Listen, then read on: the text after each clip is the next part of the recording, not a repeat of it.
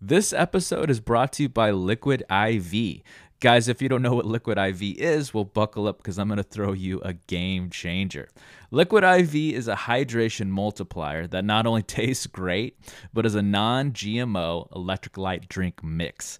Powered by cellular transport technology to deliver hydration to the body faster and more efficiently than water can just do alone. One stick contains 3 times the electrolytes of traditional sports drinks with 5 essential vitamins. Now, I pride myself on telling you about things that I either already like or just use in my everyday life, and I have to say, I've actually been a fan of Liquid IV for a long time now. I use it for everything from, just long runs to stay in shape, all those late nights with those after hours, or just when I'm feeling a little dehydrated. I turn to it so it could just, my God, set me straight, make me feel like $1,000,000 again, and just get me ready for the day. So please head on over to their website. That's liquid-iv.com to check out their amazing line of products. And get this, when you use promo code Art of the Beholder, all one word, you'll get 20% off your order. Now, if you need a little direction on where to start, I recommend lemon lime. Guys, you're going to love it. Won't be disappointed. So please give it a shot and get more fuel for life's adventures. Now, back to the show.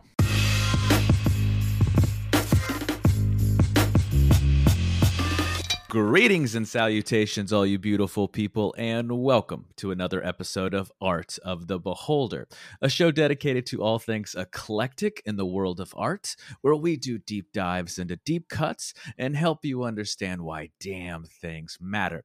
I'm your host, Novo Day, and today we're going to be discussing art in film, writing, and narrative, focusing on Christopher Nolan's film, Memento.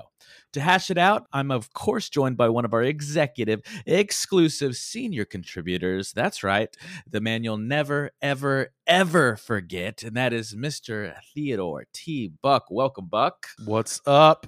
You're kind of dancing. Like, I could see you just like, he's feeling the energy, he's feeling the vibe. I like it. He's got a little whiskey in his hand. Got a little whiskey in my hand, courtesy of the country of Finland. I feel like we just wrote a song together. Got a little whiskey in my hand, maybe like a country pop song that we were making fun of, and we were making fun of it in this art episode. We were making fun of country. Well, pop. I make fun of a lot of country pop music, but yeah, no, I had a little song I was singing in my head. I was like, Memento. You're feeling it, yeah. I can see it in your dad dance. Yeah. The shoulders dance you're doing that all men know. It's called the chair dance. That all men know very well. But let's pull it back. We are here today to talk about Christopher Nolan's film Memento. Now, Buck, we always knew we were going to be talking about this man, Mr. Christopher Nolan, but it was, we came to a crossroads. I definitely came to a crossroads because in what capacity for our show here? Should we do a biography? Should we do a career piece or maybe something else? And I said, nay. It eventually hit me. Nay. The answer was staring us right in the face, T-Buck. We will talk about one of the first movies today. We no longer had anterior grade amnesia. It was time to talk about the one and only the one that started it all, Memento. The one that brought the world to perk up their ears and open their eyes to the artistic quality that is everything Christopher Nolan.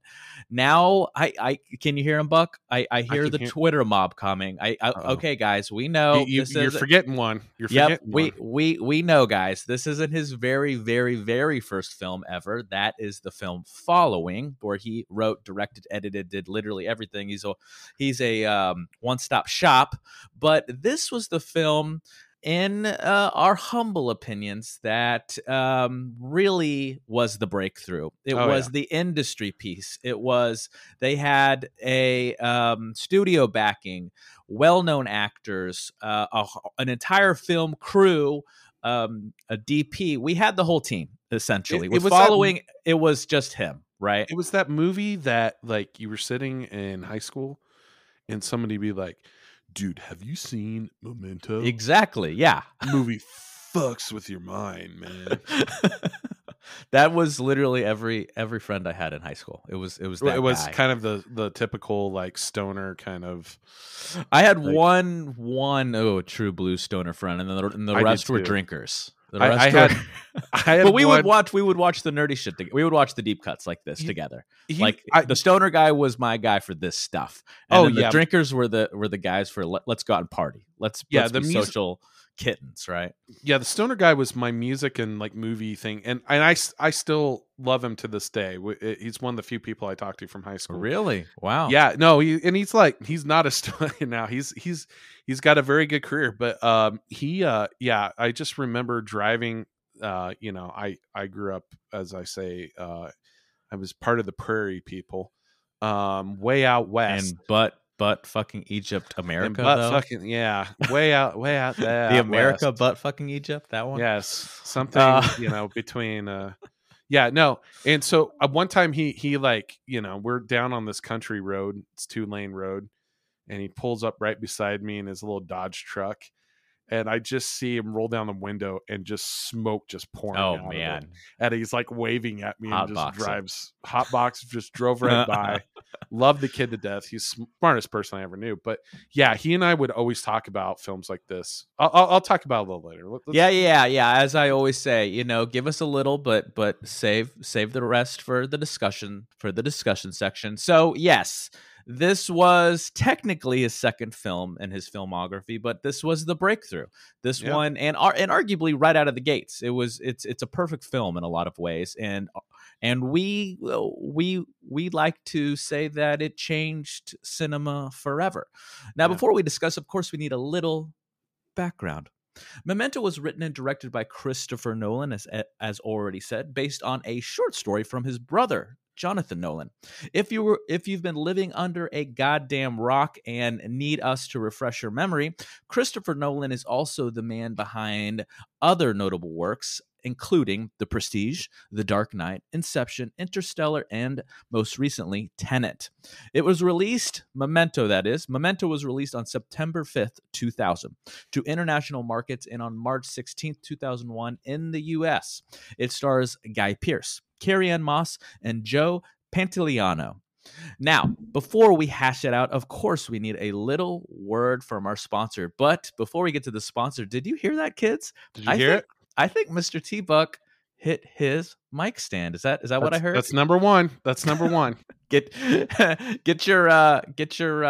your pencil and paper out, Yep. or your phone out, so you can put it on the scoreboard. It's America's favorite game, and because I am drinking whiskey right now, so it might happen a few times more. We should tell him you're welcome. You're welcome. Yeah, so yeah. You're welcome, America. Of course, before we discuss, we need a little word from our sponsor. This episode is brought to you by the novel The Entropy Sessions, a tale of loss, love, and madness in our past, present, and future relationships with technology. Find it on Amazon and as an audiobook through Audible. Your support helps us continue our journey. Now back to the show. So what we like to do on these particular kind of shows is first impressions. Buck, give it to me. Put us in the driver's seat. You're a charming young lad in high school, and you just got done seeing Memento. How do you feel? How did it hit you? Charming young lad in high school. When I'm holding this glass, I feel like you feel like you look like a charming or a mature lad. I feel like I need to talk like James Mason, and that will only be a reference for our 60+ crowd. Well, we do like to do deep cuts and deep dives. I'm into sorry deep about cuts. that for young that kids. was a deep cut. If you ever want to just like really have fun, search James Mason Thunderbird Wine on YouTube, and you'll see where that comes from. John Hamm did a great impression of him. Yes, he talked like this and he drank a lot. Specific timber. All right, Buck. All right, but back. Let me pull it back. Let me do another pull back. What was your first impression? What did you think of the movie after you saw it, man? So let's set the scene here. Yep, tell us. Like, paint the picture. Young T-Buck. Young he's T-Buck. 16, 17. Handsome, rippling strapping abs. young, gelled hair with maybe some frosted tips. Wore a lot of visors. Teeth so white it can blind a baby. Back in the day, you had like he was a supermodel, guys. We're trying to say Yeah. supermodel, okay? But no, I worked at a And he looks grocery- even better now, believe it or not. We don't like to brag, but it's if you think a supermodel can be more handsome, it can be possible. the receding hairline. I mean, gotta love it. So you were okay. So let's set the setting. we had these things called video rental stores. Ooh. And this was an amazing time for me because this is like my film awakening. And I worked at a grocery store and they had a film rental store inside of it. Yes. Where you could get things like VHS tapes and DVDs. And because I was an employee, I got them for $0.25. Oh shit. That makes us sound like we're really old. Like we lived in the 50s know. or 60s. But like that was like it was just cheap there, right? It was cheap. It was cheap.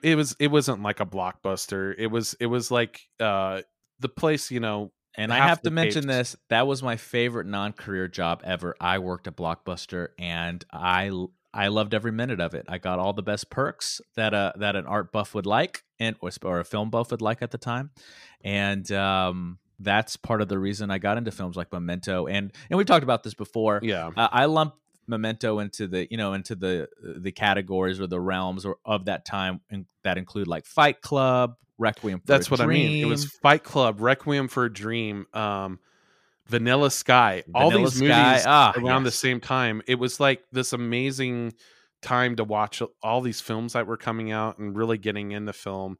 And because I had this like access to this giant film library that I could just basically go in and just kind of take the tapes at random. This is part of that time for me. And I remember that summer watching this also the same night I watched this.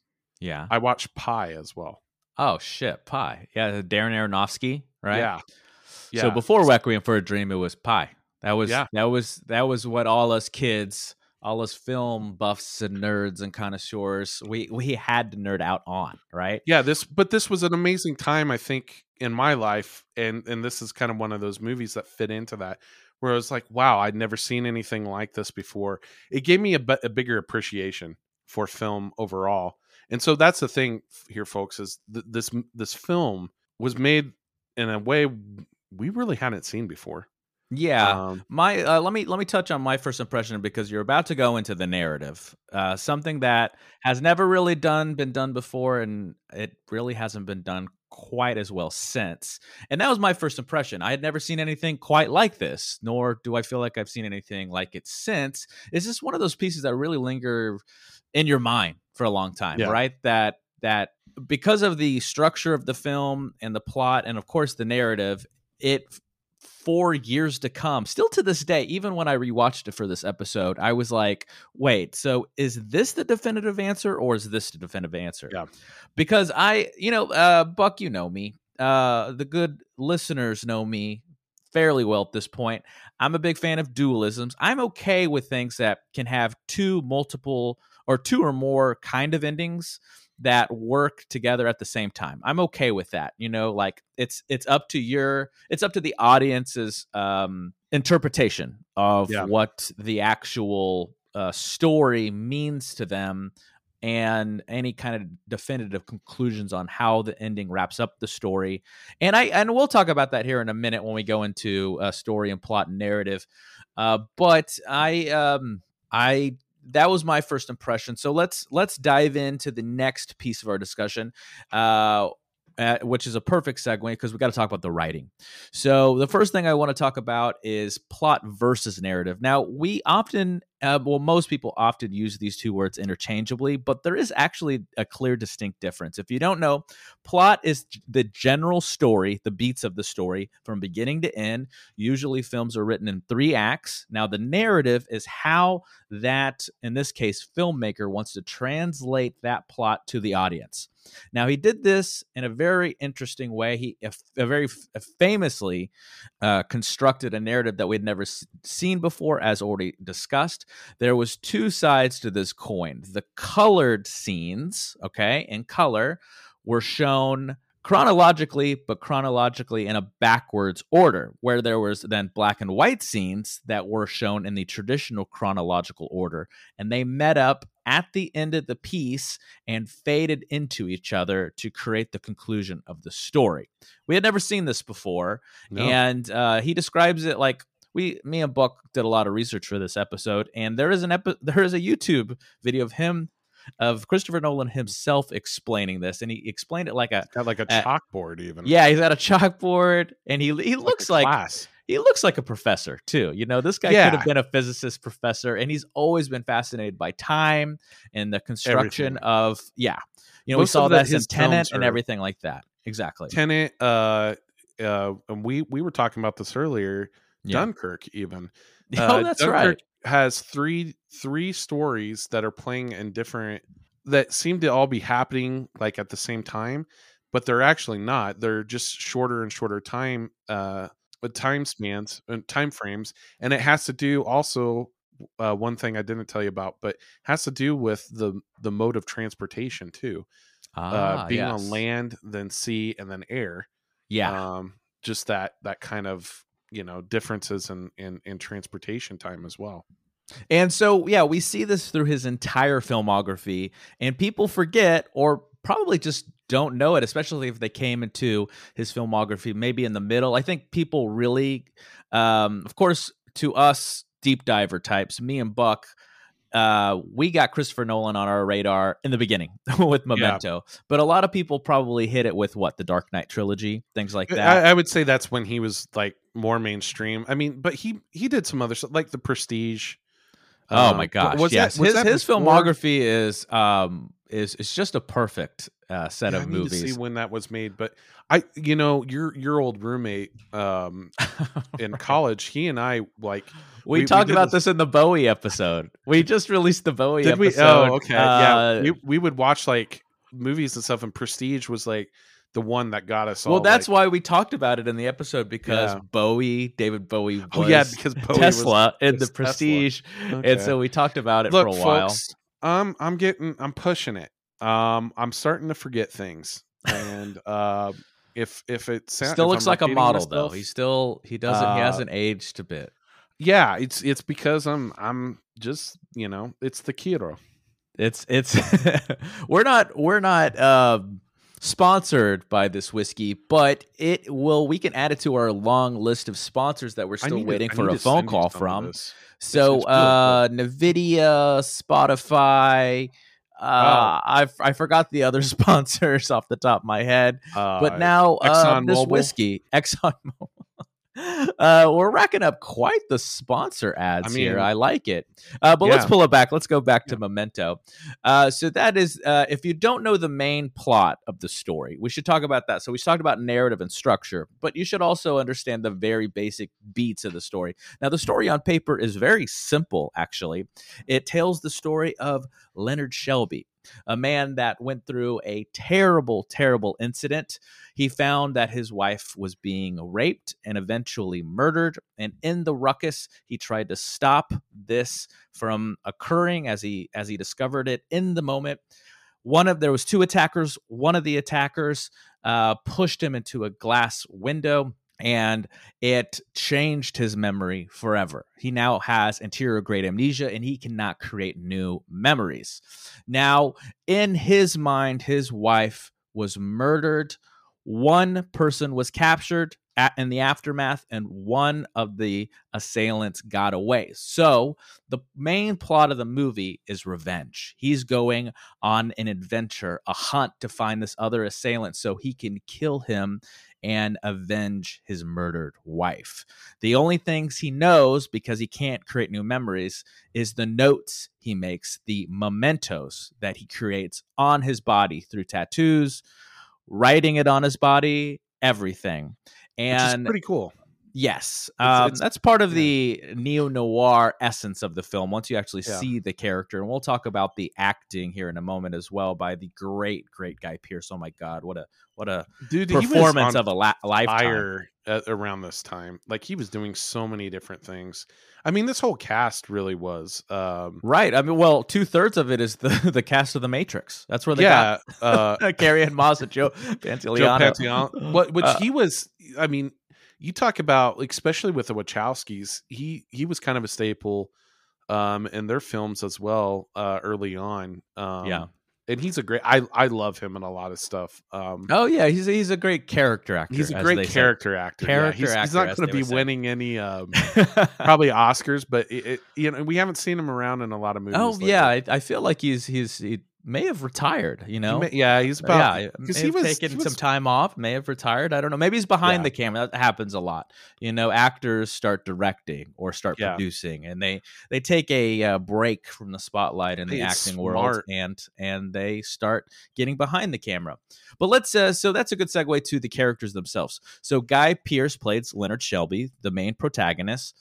Joe Pantoliano plays Teddy, and he has a longer name. That's a nickname, and so I don't want to ruin plot points for you, but that is important later on. Carrie-Anne Moss plays Natalie, and there's also supporting characters and cast, but the main trinity of the of the three, no pun intended, is Leonard Shelby, Teddy, and Natalie. Mm-hmm. He just knows that one of the assailants' name, or the assailant that got away, his name is John G. So throughout the movie, he's looking for this John G. And one other supporting character that is important to note in this discussion is Sammy Jenkins, because Leonard uses the memory of Sammy Jenkins to relate to his own current situation, because that's the only other person that has the condition that he has, anterograde amnesia, the fact that he can't create new memories. Now, before we move on from the writing, the characters, we have to talk about themes. There's so many amazing, thick, incredible themes throughout this film. So I'm going to give it back to T-Buck for a moment with this question. What did this movie mean to you? What is this movie, if you had to summarize it in one sentence or two sentences, you know, what would you say the main theme is? The main theme, I mean, God, there's a lot here, but for me, it's more about, I'm trying to think of a way of putting this, but it's more how stories are structured. It was more taking a step back. It was more a story structure, and maybe not a theme, but it was more of a technique. Yeah, that's more of an analysis of the filmmaking, the structure of film. Let me start the theme discussion, and then you can piggyback off of it. Because the story, to me, there's a lot of different things that people do in life that give us meaning, that give us purpose. And there's a dark side to that. And with Leonard Shelby, he lied to himself. He would lie to himself. He would deceive himself and others, but most importantly, himself, to give himself purpose. And I know we all like to think that different positive things in life give us meaning and purpose, but there's a lot of darker sides to that. And I feel that way all the time when I think about my own existentialism, mortality, things like that, and the amount of lying I do just to myself to give myself that meaning of purpose. So that's the biggest theme to me. One thing I do pull out of it too is it's also just like what you were saying with purpose, lying to yourself. It really goes along of what you will do to go convince yourself. Even no matter what it takes to do something. Right. So part of it is every day he wakes up, you know, he's got to remember, he can't remember what happened. So he's got to read all this stuff. So it's also like when you're doing things in life and you're going through these things and you're remembering your past, is what really is a story that you're telling yourself. There you go. Yeah. It's what version are you going to believe or not? Because I think it kind of goes back to, been watching a lot of Beatles stuff lately. You know, Paul McCartney said he would read all the tabloids and things like that and say that he was this ultra controlling individual in the Beatles, and that he was just basically a dick to be around the whole time, and that him and John Lennon fought all the time. And they did argue, but he basically, in his head, because after years of reading this stuff, he started thinking, well, maybe we weren't friends. Maybe this is true. And so it's kind of like one of those things where it's all about the story that you tell yourself, and what you do is basically on that narrative that you set.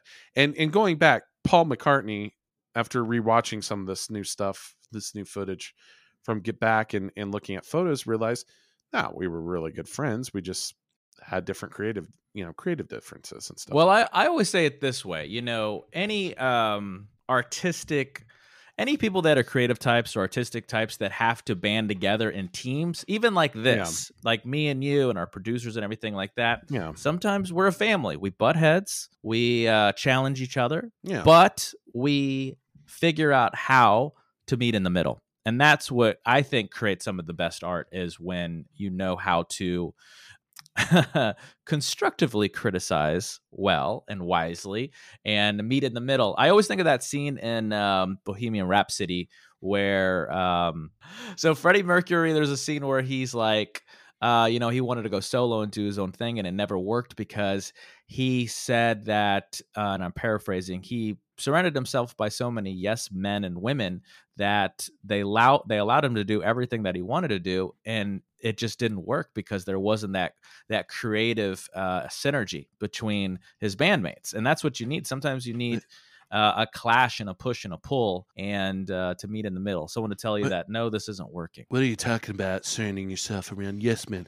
I have yes men around me the whole time, and it's perfect. That was a very good impression. We don't need to say who it is because I bet they can guess. Now, let me pull it back. We went on a very long tangent there. So I want to ask you now this. So get ready to be put on the spot and your face go red again, and the audience can hear it in your voice, because with this plot, we met a lot of unreliable narrators. We see this a lot in neo-noir films, stories, or just traditional classic we see this black and white noir films.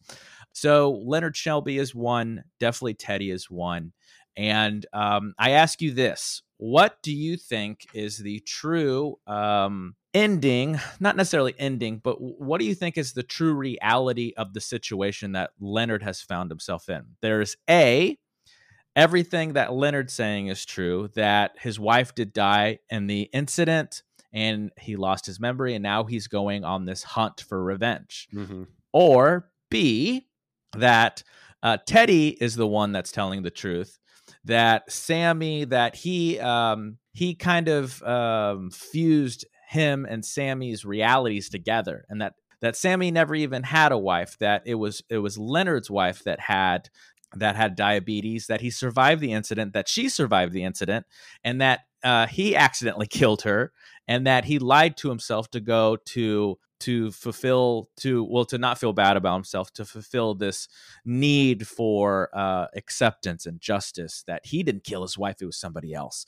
Or C, there's one more people forget, he is he's imagining all this. He really doesn't have amnesia, he is in a mental institute right now, and that this is all essentially in his mind. It's like it's like that one movie by Scorsese, Shutter Island kind of thing. There you go. No, I've always interpreted that Teddy was just playing with him for his own. Yes, That's I agree. How I've always seen that Teddy was telling him all this stuff, and basically, and it kind of the end of the movie where he does that, shaving his leg, doing the final. Well, my wife made a good point when we were watching this. She was like, "Yeah, but Teddy's a piece of shit. He's a fucking piece of shit, lying, narcissistic, pathological liar. How can we trust what he's saying to Leonard?" Well, here again, maybe he's just saying that to manipulate him again. Here again is the conundrum, and it's in a lot of Nolan films. What really is the ending, and how do you interpret it? If we go to, well, it's up to you. And when I say you, I'm also saying to the people listening right now. It's up to Inception. Anybody. It's up to you. Exactly. Inception. Did all this really happen, or is it a guy dreaming? Right. Is he still in a dream? Right. I mean, or did it really happen and the top did fall at the end? It's the same thing with The Dark Knight. The end of that trilogy. Well, I feel like Bruce that one was a little more. Yeah, he is. I feel like that one was a little some people more. Were making arguments that he was not. I wouldn't hinted at the fact that yes, he did fake his. I would say he's still alive, but alive. There's a lot of people that make the argument that he's not. That. But pull it back. Alfred. Let's say. But so let's pull it back to Memento. We're gonna go off the deep end with fucking Batman if we don't pull it back.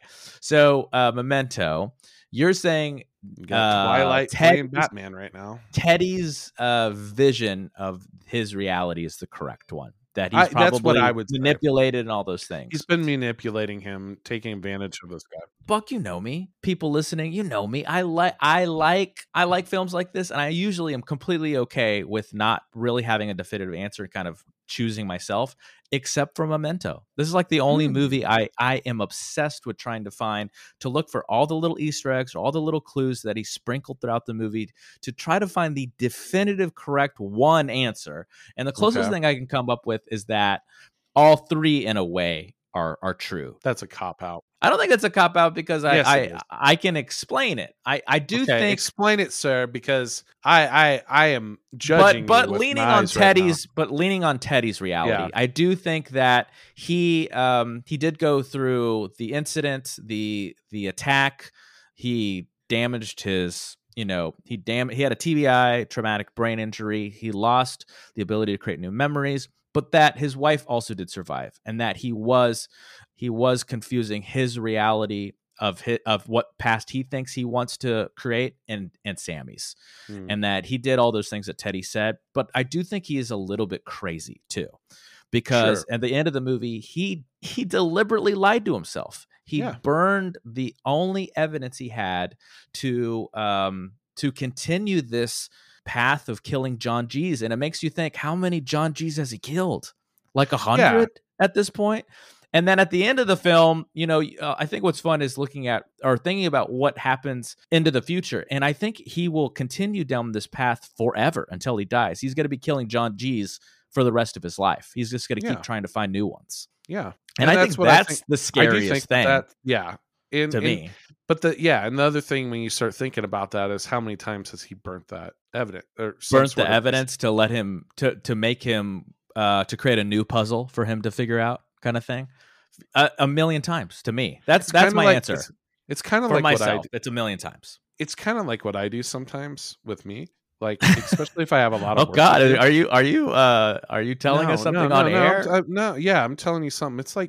It's like when I'm like, I have to, Buck's a bounty hunter. Write this email right now, and I'm like, no, future T-Buck can write this email. And that's that explains a lot, T-Buck. Jeez, it's one of those things where it's like, I don't have to do this right now, but guess who will? Future T-Buck. Future me. Now we're at the halfway point, and what we like to do at this point is talk about just the art. We spent a lot of time on the story, the plot, the narrative, and now we got to talk about the look of the film. So you're about to go into this when you're talking about themes. You were kind of talking about the theme of filmmaking, like what you wanted to create in the visual component of it. And I just think it's so striking. I think the performances are excellent. I think the cinematography is spellbinding.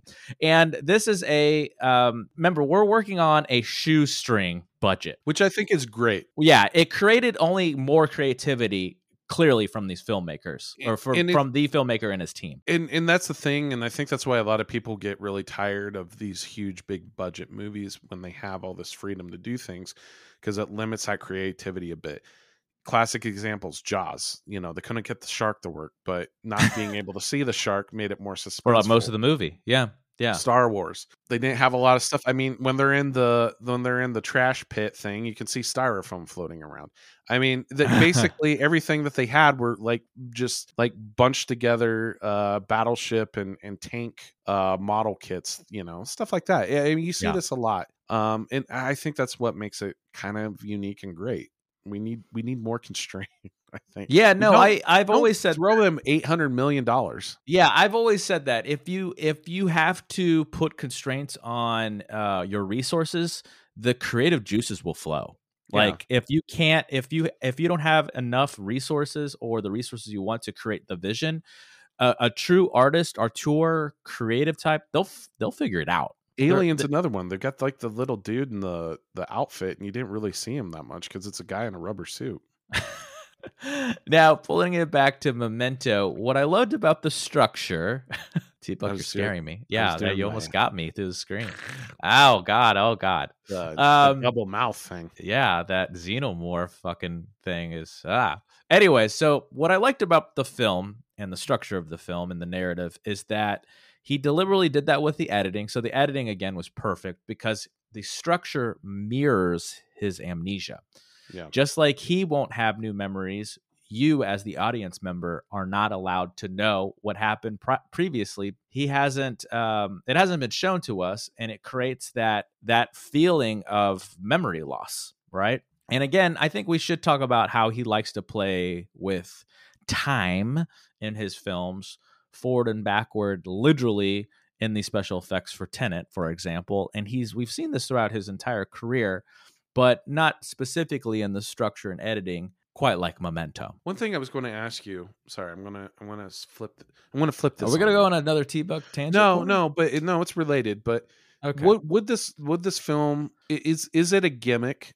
That is the biggest criticism of this Yeah. film. I always say it's well, yes. I mean, on Because the and story superficially, is it? Yeah, the story is pretty simple, pretty tame, nothing to cry home about. And yes, is it gimmicky? I think that's just a negative way of saying what I like to say. This is the closest thing they had to special effects. Yeah. The editing was the special effect in the film and how you Mm. viewed it. That's the true artistic essence, feel that you get from the movie is in the editing and the structure and the narrative. But I mean, yeah. However, it's semantics. Is it a gimmick? Absolutely. But does it help it make it really work and get to see a simple plot like this through a completely different lens? Absolutely. Yeah, And that's 'cause- why I think it really I think it's that more than anything that not only makes it an artistic piece, but really makes it stand the test of time. Because this is still like in 100 greatest films of this Oh, yeah, genre lists all the time. People love Memento. Yeah, and we've talked about this before. I know there's cuts, fan made edits, and stuff that actually go in chronological order. I've never watched. Well, it. there's a special you can if the, you or can get is the it special part of the special edition? yeah the special features and some of the releases that they did later, definitely in Yeah. the later 2000s.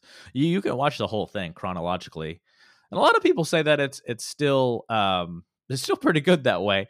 I think but the biggest criticism that it gets is that it's hollow without that it's nothing Gotcha. really special without that part. I wouldn't say that personally, but other critics say it. No, and I was just playing devil's advocate there because No, I want you to. That's Yeah, what that's good. people. That's what people have criticized. I've heard multiple times, and I agree with you fully. I think it's still. You could call it that if you're trying to be pessimistic and negative towards it, but really it's not. It's just it's like anything. It's like you're trying something new. You're doing something out of the box, and usually, the first example of that, is always kind of, the gold standard and things that's always been compared going forward. But the other thing, just logistically, thinking about creating something like this and how you maybe not so much how you film it, because films are already they're made. We know that they're kind of cut and chopped, and you go to certain locations and you film maybe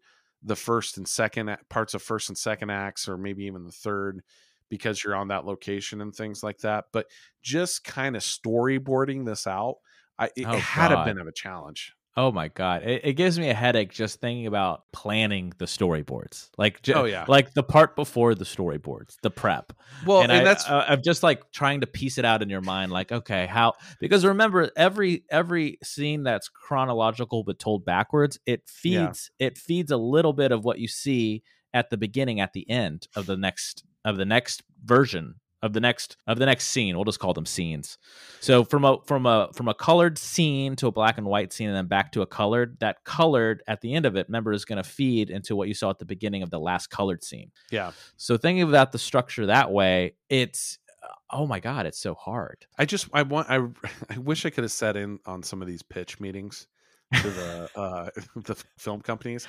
We like to do those impressions of like, how it looks. Give it to us. Yeah, there's already like, well, I mean, there's already like I'm the producer, like you're trying to finance this film, so pitch it to me. Yeah, so I have this movie idea.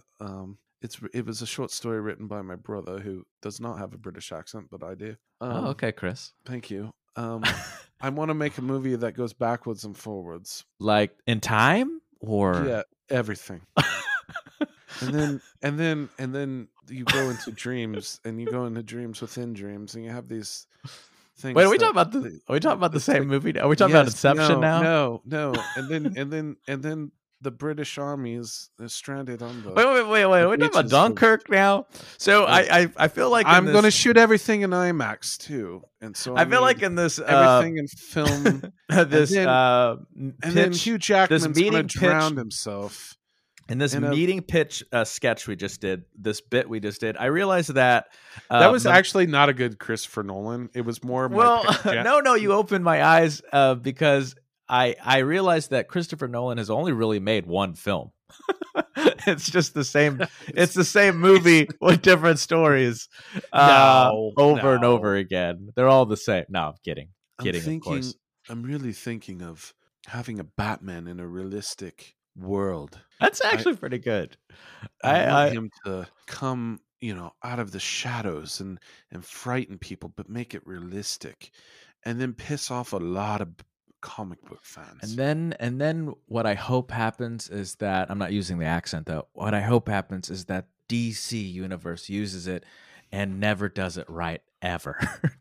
doesn't nail it once with making they're gonna make everything dark and Everything's brooding gonna be and dark mature, going and then they're never gonna nail it forward. once. By the way, my brother has another idea. He wants to bring an obscure John Crichton movie back from the 70s and make it into a television series about Was that robots. Westworld? Oh yeah, he did Westworld. That's right. Hey, let's pull it back. No, Okay, so- Jonathan Nolan. I mean, He's an excellent writer. He's Yeah. a great writer. excellent writer. Him and I think it's Lisa Joy. Is that his? Am I thinking? Oh Lisa yeah, I Joy, think the his wife or his writing partner, or writing something, or partner. producer. Yeah, partner. they do great things. I love you- Westworld. That first season, if I had to be really the first and nitpicky. second, I think we're Yeah. okay. Yeah, the third. Is it just? Okay. I forget if where they last left on.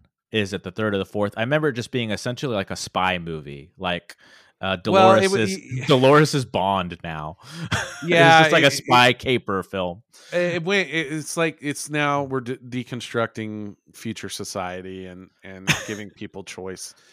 But yeah. we got to pull this back. We're gonna go off. The Oh, deep what end are we again. talking about? We're talking about Memento, and now we need to wrap things up with what we love to do, and that is the fine tuning of the last other chunks of filmmaking that we haven't talked about yet. So the film was made very quickly. When I did the research for this, my eyes flared up. It was made in 25 days.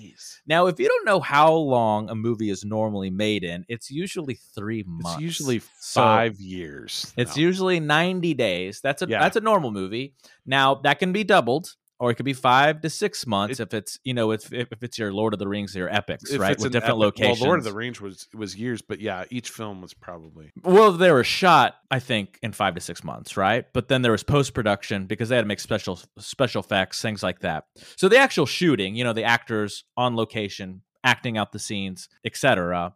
But yeah, with films like that, there's post-production, there's CGI. I mean, the ones that God, I was seeing movies on HBO Max, or just scrolling through them. I remember seeing Gravity with Sandra Bullock, and I remember reading that took a million years to make just because of the special effects alone. It was 90% special effects and 10% Sandra Bullock in this little pod, talking to the camera. So stuff like that. Hold on a second. Chris is back for the pitch. Oh, Chris, yes. Kenneth Branagh is a Russian, and he goes backwards in time. Oh, okay. Is this another time thing? Yes. And what's this one called? Twilight Boy comes and saves the day. Twilight Boy, you must be, of course, talking about Robert Pattinson. Guess what? He's also going to be That's what Batman. we call him. Us producers, that's what we call him in the industry. Yes. Okay. Twilight Boy. Okay. So it was a very short shoot. And the sound design was, I think, very, very good, very mature. I don't think it was doing anything revolutionary. The sound editing, the same. The sound mixing, the same. But what really stood out to me was the music. I love the music's the great. score. Yeah. This was a lot of ambient pieces, a lot of pieces in the vein of the score to something like Blade Runner, actually. And this was done by David Julian. That was the name of the composer that created the film's synthesized score. Here's a fun fact for you that you probably didn't know, Mr. Theodore Buck. And it'll relate to literally every single show we fucking do. And that is that Nolan originally wanted Radiohead's Paranoid Android Who's that? for the end credits. Did you know that?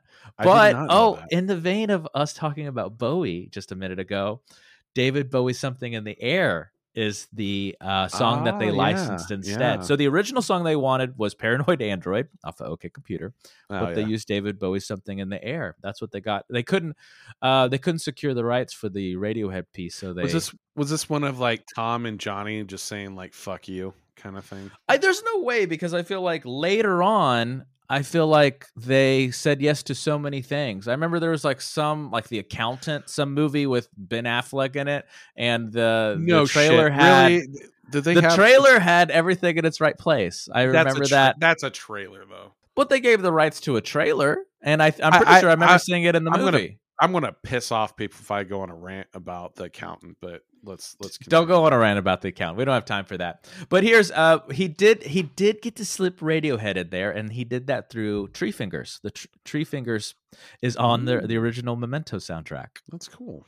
Tree Fingers, people, if you don't know, is an ambient piece, pretty much the only ambient piece that Radiohead's ever written, and that is right in the middle of Kid A, which they've written some other ambient.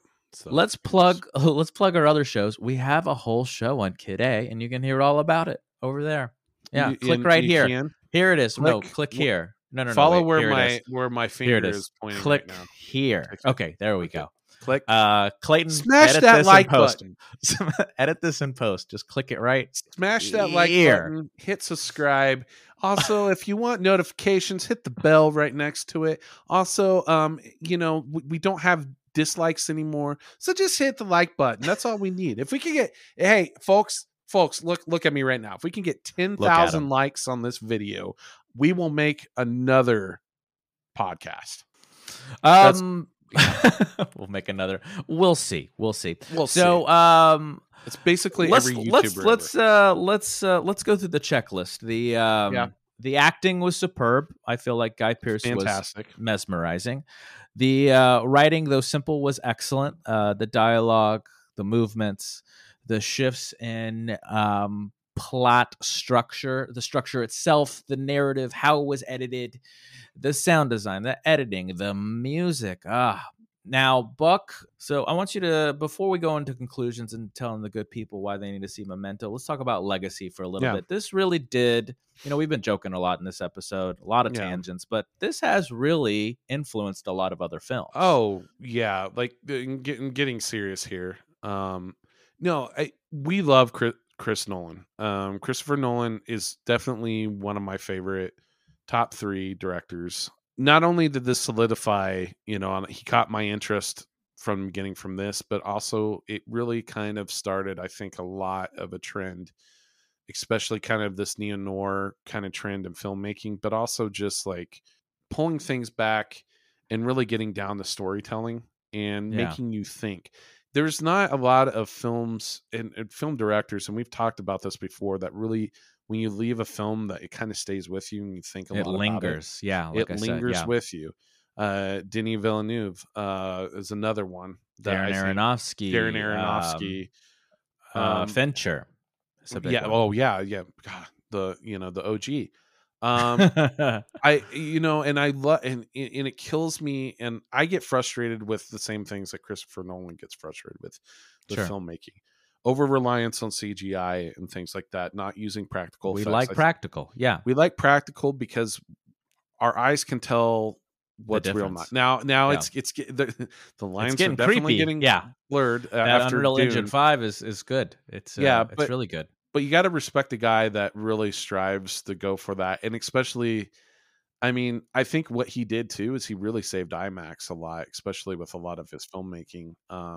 I'm not going to say that he was the only one that did that, but he loves to shoot in IMAX, loves to shoot in film. But going back to this, I think it solidified as one of the industry's great artists, and thinkers and filmmakers. Really, that's the legacy here, and really getting back to the basics of what storytelling is and turning it on its head. I think that's absolutely what it is. Well put. And some other honorable mentions. Other honorable mentions that I put on my list is the incredible pacing of the film. So the editing not only creates incredible structure, to the narrative, but the pacing is perfect. I never got bored. It always would change exactly when it needed to. And then it was also there was also a lot of subtle humor. It became very funny to me in certain spots, and there was a lot of close up scenes. And what I mean by that is like the cinematography, the choice and direction would be really close to the characters, close to their face, or close when they were close to each other, and it created this intimacy in the film. And then but also on the other side, that editing and that intimacy could create uneasiness and tenseness and for lack of a better word, a little bit of paranoia, which is the exact same thing that, again, Leonard feels throughout the film with his amnesia and problems trusting people and things like that, because he doesn't know who he's already told about his condition. And he has to talk about that time and time again, over and over again. So, Buck, let's bring it on home. Memento, a film for the ages. And we already used this comparison, so we'll do it again. Much like Kid A brought music into the 21st century, so did Memento for film. Why should people go see this movie, Buck? Tell the good people. It, like you just said, it's groundbreaking. It was a sea change in a lot of ways. But other than that, it's just like you would go back to any classic film and watch it. It is a classic. You go back and see these things because there's reasons for it. We've laid it out there. It's the structure, the pacing, the way it was filmed, the way it was made. It's just one of those like catching lightning in a bottle moments, and it definitely is up there, and that's why you need to see it's part of not only just if not even if you're the biggest film buff or film historian, it's part of pop culture at this point. So yeah, it's a part of history, and it will be a part of history forever. And ever. ever. If you don't know now you know. So there you have it, my good friends and fellow deep divers. Memento, top to bottom. Thank you guys for listening. Thank you so much. But before we go, we have a little more for you, a little extra, a little icing for that cake, a little cherry on top with what we call the gem of the week. If you don't know what the gem of the week is, it is essentially something we like to do here at the end of our shows to give you a little more so you guys can dive deeper. Sometimes the gem is something on our radar, maybe in the last few days, week, or maybe even month, but we want to give it to you guys. Buck, I'm going to give you the floor first. And okay. What's been on your radar lately? Well, this is a revisit corner. Okay. This is not a new gem, but it's something that okay. It was actually when I was thinking about the movie and Joe Pantoliano, Matrix is is back in. I was trying to think of all these things, and one movie I feel like gets kind of lost in the ether, but it was one of Wachowski's first films, big films, and it's Bound. It's actually, I was thinking about it. It's a good film. It's probably more known for a certain scene, but I think it's a good movie. Go check it out if you haven't. But it's another one to revisit, kind of like a deep cut. It's a B-side. It's probably be better than Jupiter Ascending. Yeah.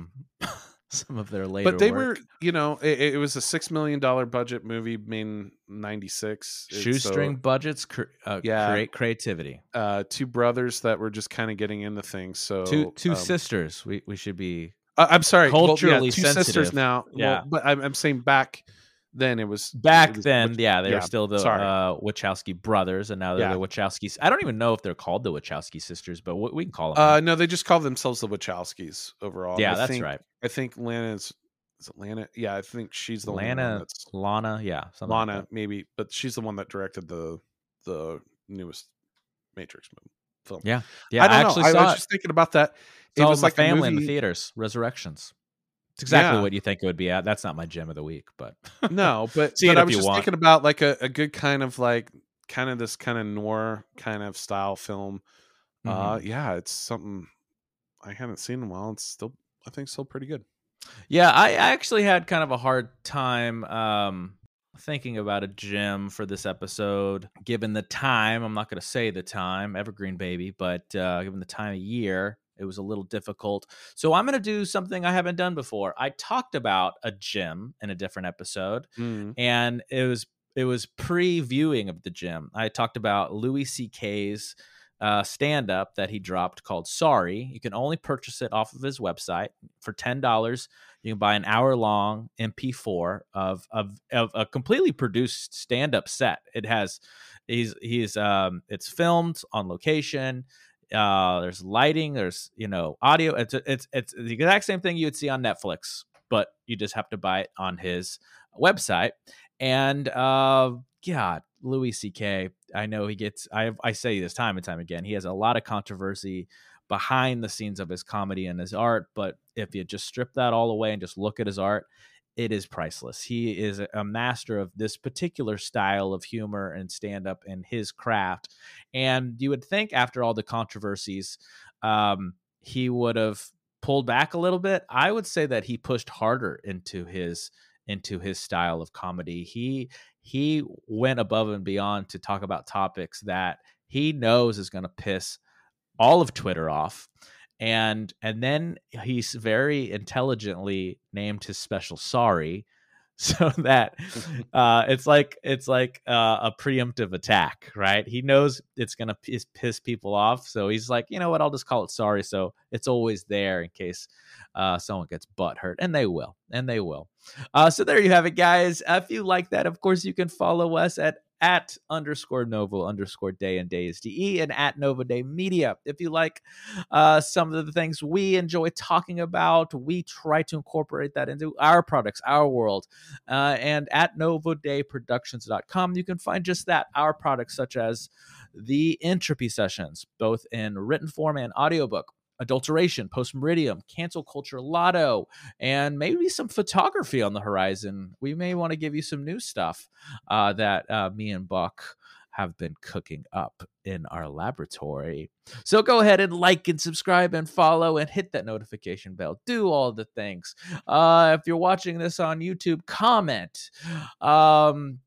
Say mean things. We don't care. Just participate, rate and review all the shit. And until next time, guys, be good to each other. And as always, good luck and Godspeed. We love ya. Art of the Beholder is brought to you by Novo Day Productions. Created and hosted by Novo Day and the Novo Day Collective. Facebook.com/Novo Day Media. @Novo Day Media on Twitter and Instagram. Music by A Company. Facebook.com/ACOMusic123. ACO on Spotify. Logo designed by Tom Justice, JESTUS, of thejusticecompany.com. And executively produced by Clayton Anderson. All rights reserved.